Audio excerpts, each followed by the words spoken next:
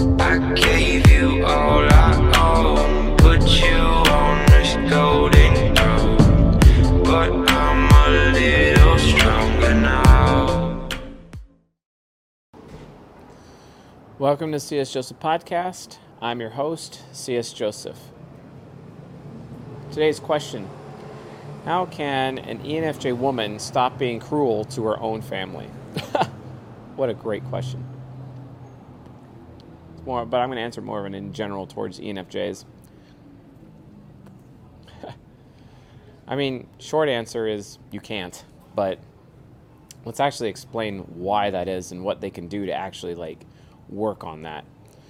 So this comes from our Season 7 content. If you haven't watched the Season 7 playlist for the podcast, I highly recommend you do so. And I explore the virtues and the vices of the individual 16 types, basically.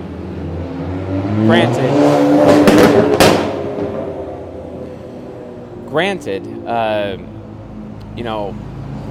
reality of the situation is that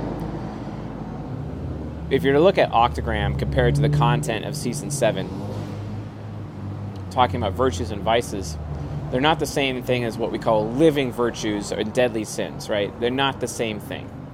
That's more of an Octagram thing that helps you determine a person's cognitive focus, ultimately.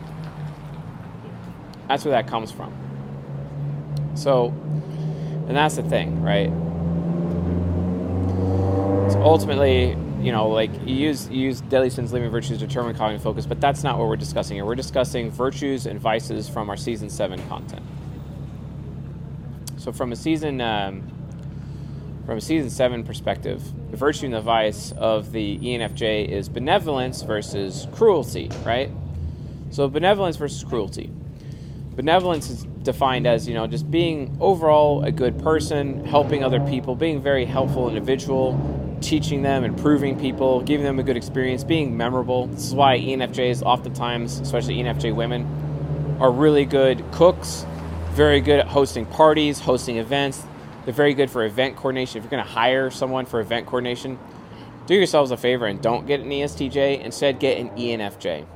They always have this perspective of go big or go home, and it really makes your events just absolutely amazing. So if you're trying to hire somebody for events to a point, then I'd highly recommend doing it from that point of view. So check that out. I highly recommend it. Now, the vice side, however, is cruelty. And, that's because, people oscillate back and forth between their virtue and their vice on a consistent basis, right? My virtue and vice, my virtue is sincerity. I'm just going to tell the truth. But the thing is, my vice is insincerity, which means I have the penchant for lying. And no one is better at lying than an ENTP, and no one lies more than an ENTP. And then all of a sudden you have to deal with the curse of, all liars go to hell, right? That's not a fun situation to be in as an ENTP. But hey, at least I don't have the vice of cruelty, which ENFJs have in spades. Because they go out of their way to be the opposite of cruel. Very nice, helpful, caring to other people. But then all of a sudden, once those people get close, then they see the ENFJ for what they can really be like, which is also insanely cruel. Cruelty continues to be a big problem or a big deal for ENFJs. And I oftentimes, I feel bad for them. I feel bad that ends up becoming a huge issue in their life. But it's even more sinister than that. Cruelty goes even way farther than that. And the thing is that ENFJs, to newer people in their life, they give people such a high benefit of the doubt, basically, that they're not cruel. People that they meet freshly for the first time, they're actually very, very understanding, very caring, very helpful. They give them a great experience. They put all of their energy into making that very good first impression. And their benevolence is really attached to giving that really great first impression, right? They're all about first impressions. And there's nothing wrong with that. There's really nothing wrong with that at all. Except for, let's say, they make that really good first impression, this particular individual they made a very good first impression on, that they've helped them out, that they've taught them. It's like all of a sudden They've roped them in. The ENFJ has roped that person into their inner circle, basically, or they are close to that person. And the closer a person is to an ENFJ, the crueler the ENFJ becomes, basically. That sucks. It sucks a lot. It especially sucks when you are an immediate family member, basically, to an ENFJ, right? Because when you're first around, they're super benevolent to you. I mean, like, for example, my ENFJ aunt, her name's Deborah. She's an amazing human being. One of the best human beings I've ever met in my life. She's always there for everyone. She even started this food drive called Fill the Bus, and she's a bus driver. She's driven the buses for the local school district as long as I've ever known her. And she'll set up buses in front of grocery stores, and it's like this food drive that she'd do every year for Thanksgiving, and then everyone would fill the bus full of food, basically, and they'd give away that food to the local food bank or whatever food banks that had the highest need. It's absolutely amazing. And that's done for complete strangers. And benevolence from an ENFJ is often spent on complete strangers more so than their immediate family. That's not to say that benevolence can't be there for their immediate family. Because if we were to compare my father, who is very benevolent towards people in his church because he's a pastor of a church, he's always there for them, he's always trying to help them consistently. He's always been about helping other people, since I could remember. But where the cruelty comes in is that this is where, his firstborn son can literally claim, hey, Dad, why did you put the church, why did you put complete strangers above me, your son, in your upbringing, right? And that ends up being a problem. That's an example of his cruelty, right?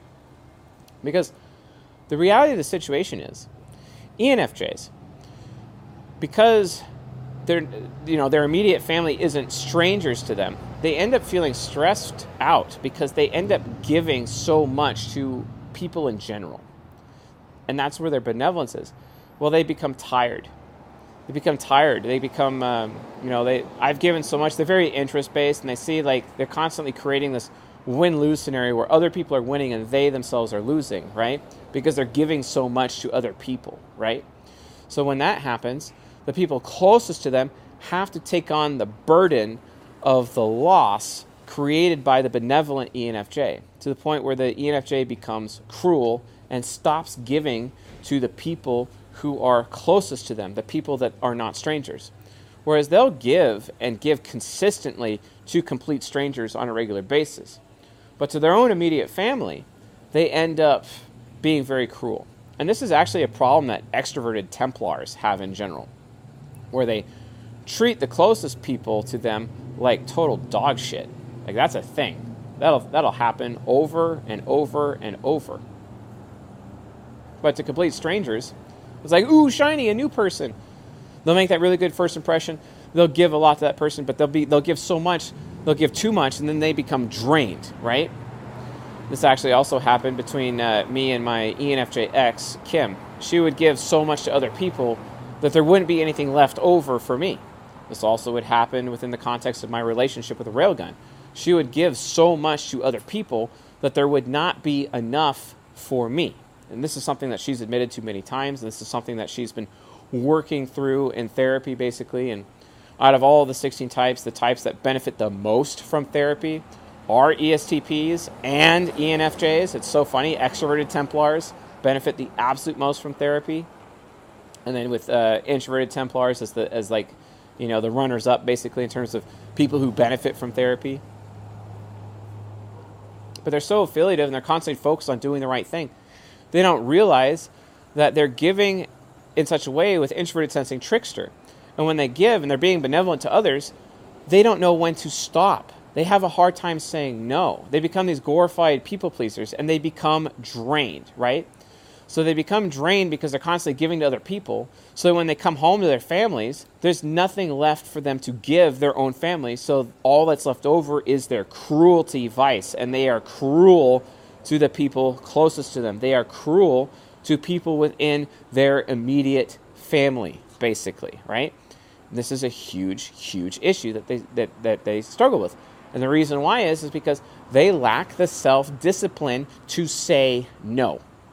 They entirely lack that self-discipline. They have a hard time saying no, even to strangers, because they can't even keep track of how little they've given to their own immediate family compared to how much they've given to complete strangers. Now, the wisest ENFJs out there, like my ENFJ aunt, for example, and I love her. I love her dearly, dearly love her. She doesn't really like me that much, but I'm a huge fan. I'm a huge fan of her. I'm a huge fan. Like, she one time gave me $20,000 to start a business. Like, she is amazing. And while that business failed and I feel bad about it, my cousin and I worked out a situation where she got paid back, and I thank her and I thank him for all of that. And then my cousin recently became the victim of development phase, basically. His wife, wow, development phase sucks, for those of you that know what development phase is. But, his ENFJ mother was right there for him, and she was able to be benevolent towards her son within the context of her own immediate family. And I just love that she learned, because I believe she's unconscious developed, she learned, through wisdom that, hey, what business do I have helping random people, helping strangers, if I can't even help the people that are at home? And I love that about her, that she's actually figured that out. I love that she learned that at certain times in her life, she just has to say no to people. And she does. She really does say no to people. Most people think that saying yes to people when you're giving is very virtuous. The thing is that it always has a cost. It always has a cost. And this cost, because, ENFJs are interest-based, they need to realize and count the cost of how much they're giving and how much they're draining themselves, even to the point of draining their own family, their family's time, attention, resources, for the benefit of complete strangers out of their family. My parents, my father, he was second in command of, as an associate pastor, basically, of a religious cult that I grew up in. And it was a cult. He still potentially denies that label to this day, but there's a gentleman by the name of Greg who was trying to explain to everyone, hey, yeah, this is actually a cult. This is actually a problem. I wish my dad listened to him. My dad condemned him big time for that perspective. But Greg was actually very correct in saying that it was a cult, and I don't deny it. I was heavily abused by this religious cult that I grew up in. And that's the thing, is that, like, my father couldn't even see it because my father was so focused on the people. And there was a point in their time where my parents should have taken our family and left the cult. They had an opportunity to do that, but my parents, especially my father, decided not to because, quote, we need to stay for the other families. I'm like, great, so you're going to sacrifice our family for the sake of other families? Why are you making those other people more important than your own son? Why are you making those other people more important than your own daughter? And my parents didn't even leave the cult until my younger sister, the golden child, because, I'm the black sheep. My sister is the golden child, for example. And again, I'm not blaming anyone. I'm just stating facts here. Facts without judgment. That it got to a point where it wasn't until my sister and her husband left the cult, basically, because the leader of the cult actually publicly shamed them on a Sunday morning service at one point in time. And I think I was 22, 23, 24 when this happened. And my sister was married to her ISFP husband. They have a golden pair. It's great. They have a great relationship, and I love both of them. I think her husband might hate my guts, but I love them both. But I'm not welcome in their lives, and that's okay. I don't mind. But the point is, though, is that it wasn't until the golden child left the cult that all of a sudden my parents decided, okay, yeah, this is actually more valuable for us to leave. And it took an outsider to the family, my ISFP brother-in-law, to make that decision in order for my parents to actually follow him out of the religious cult, versus me being a loyal, introverted, sensing inferior, basically stuck around for my parents, being supportive to my parents, right? Because I'm UDUF, and I was being a people pleaser with my super underdeveloped ISFJ subconscious, and then also and serving basically serving my abusers because I had this really insanely bad Stockholm syndrome for the religious cult that was abusing me personally. and abusing my ESFP wife at the time. I do not blame her. I do not blame my ESFP wife for not wanting to be married to me anymore or not wanting to have anything to do with me or my family because of that really, really abusive situation that I brought her into. Like, I don't blame her. I don't. I just regret that I didn't have any of the mental tools, much less the self-respect or the self-acceptance, which would lead to the self-awareness needed to actually get out of that situation. Because frankly, I was just a fool. I was totally foolish in those days. I'm glad I don't have that thinking now, and I've had to figure it out on my own, and I have. But, it is written, the first will be last, and last will be first. And throughout my entire upbringing, I've been last. So now it's going to be my turn to be first, and I'm very much looking forward to that because I just now entered my prime as a man. Just began my prime. I'm now in my prime, officially. As of my birthday this year, in 2023. So, how does an ENFJ, much less an ENFJ woman, stop being cruel to people in their family? Well, they need to learn how to say no. They need to actually exercise the self-discipline to stop giving to strangers. They need to make sure that they are giving to their family first and not allowing strangers or other people who are not in their family to take advantage of them. Because the more they allow strangers, the more they give to strangers, the less they have to give to their own family. That's how they stop the cruelty. But if that doesn't happen, they're going to remain cruel because they will allow outsiders to drain them. And because they are drained, all that's left, there's no benevolence left inside. They only have a certain amount of benevolence per day. There's nothing left but cruelty, and they will be cruel even to members of their own family. Like my dad. There's a lot of times he was very cruel to me. Much less because for me, when I was growing up in our cultist church, I was 300 pounds. I weighed 287 pounds when I went to high school as a 14-year-old. 287 pounds. My dad would have other men at the church, poke my belly and call me doughboy, basically. I resented that so much, but I just so wanted, so desperate with my effie child to please my father that I allowed that to happen, right? And it's because I lacked self-respect, because I didn't even understand self-respect because I had FI trickster, right? My cognitive development wasn't finished, my cognitive focus wasn't finished, and that's ultimately one of the reasons why I became UDUF from an octagram perspective as an ENTP, because of my father's cruelty. Cruelty that existed because he was giving so much to other people at the church that he had nothing left to give his own family at home. And given that my mother is an ISFJ, a fellow extroverted feeler, okay, who was not producing any FI, my dad was not being energized by my mother because she was also draining him technically because his FI nemesis could only provide so much FI, and he was already giving it to other people outside of our family, and then she was draining it too, so there's absolutely nothing left for the children. Well, guess what? All of their children are extroverted feelers as well, which caused additional problems.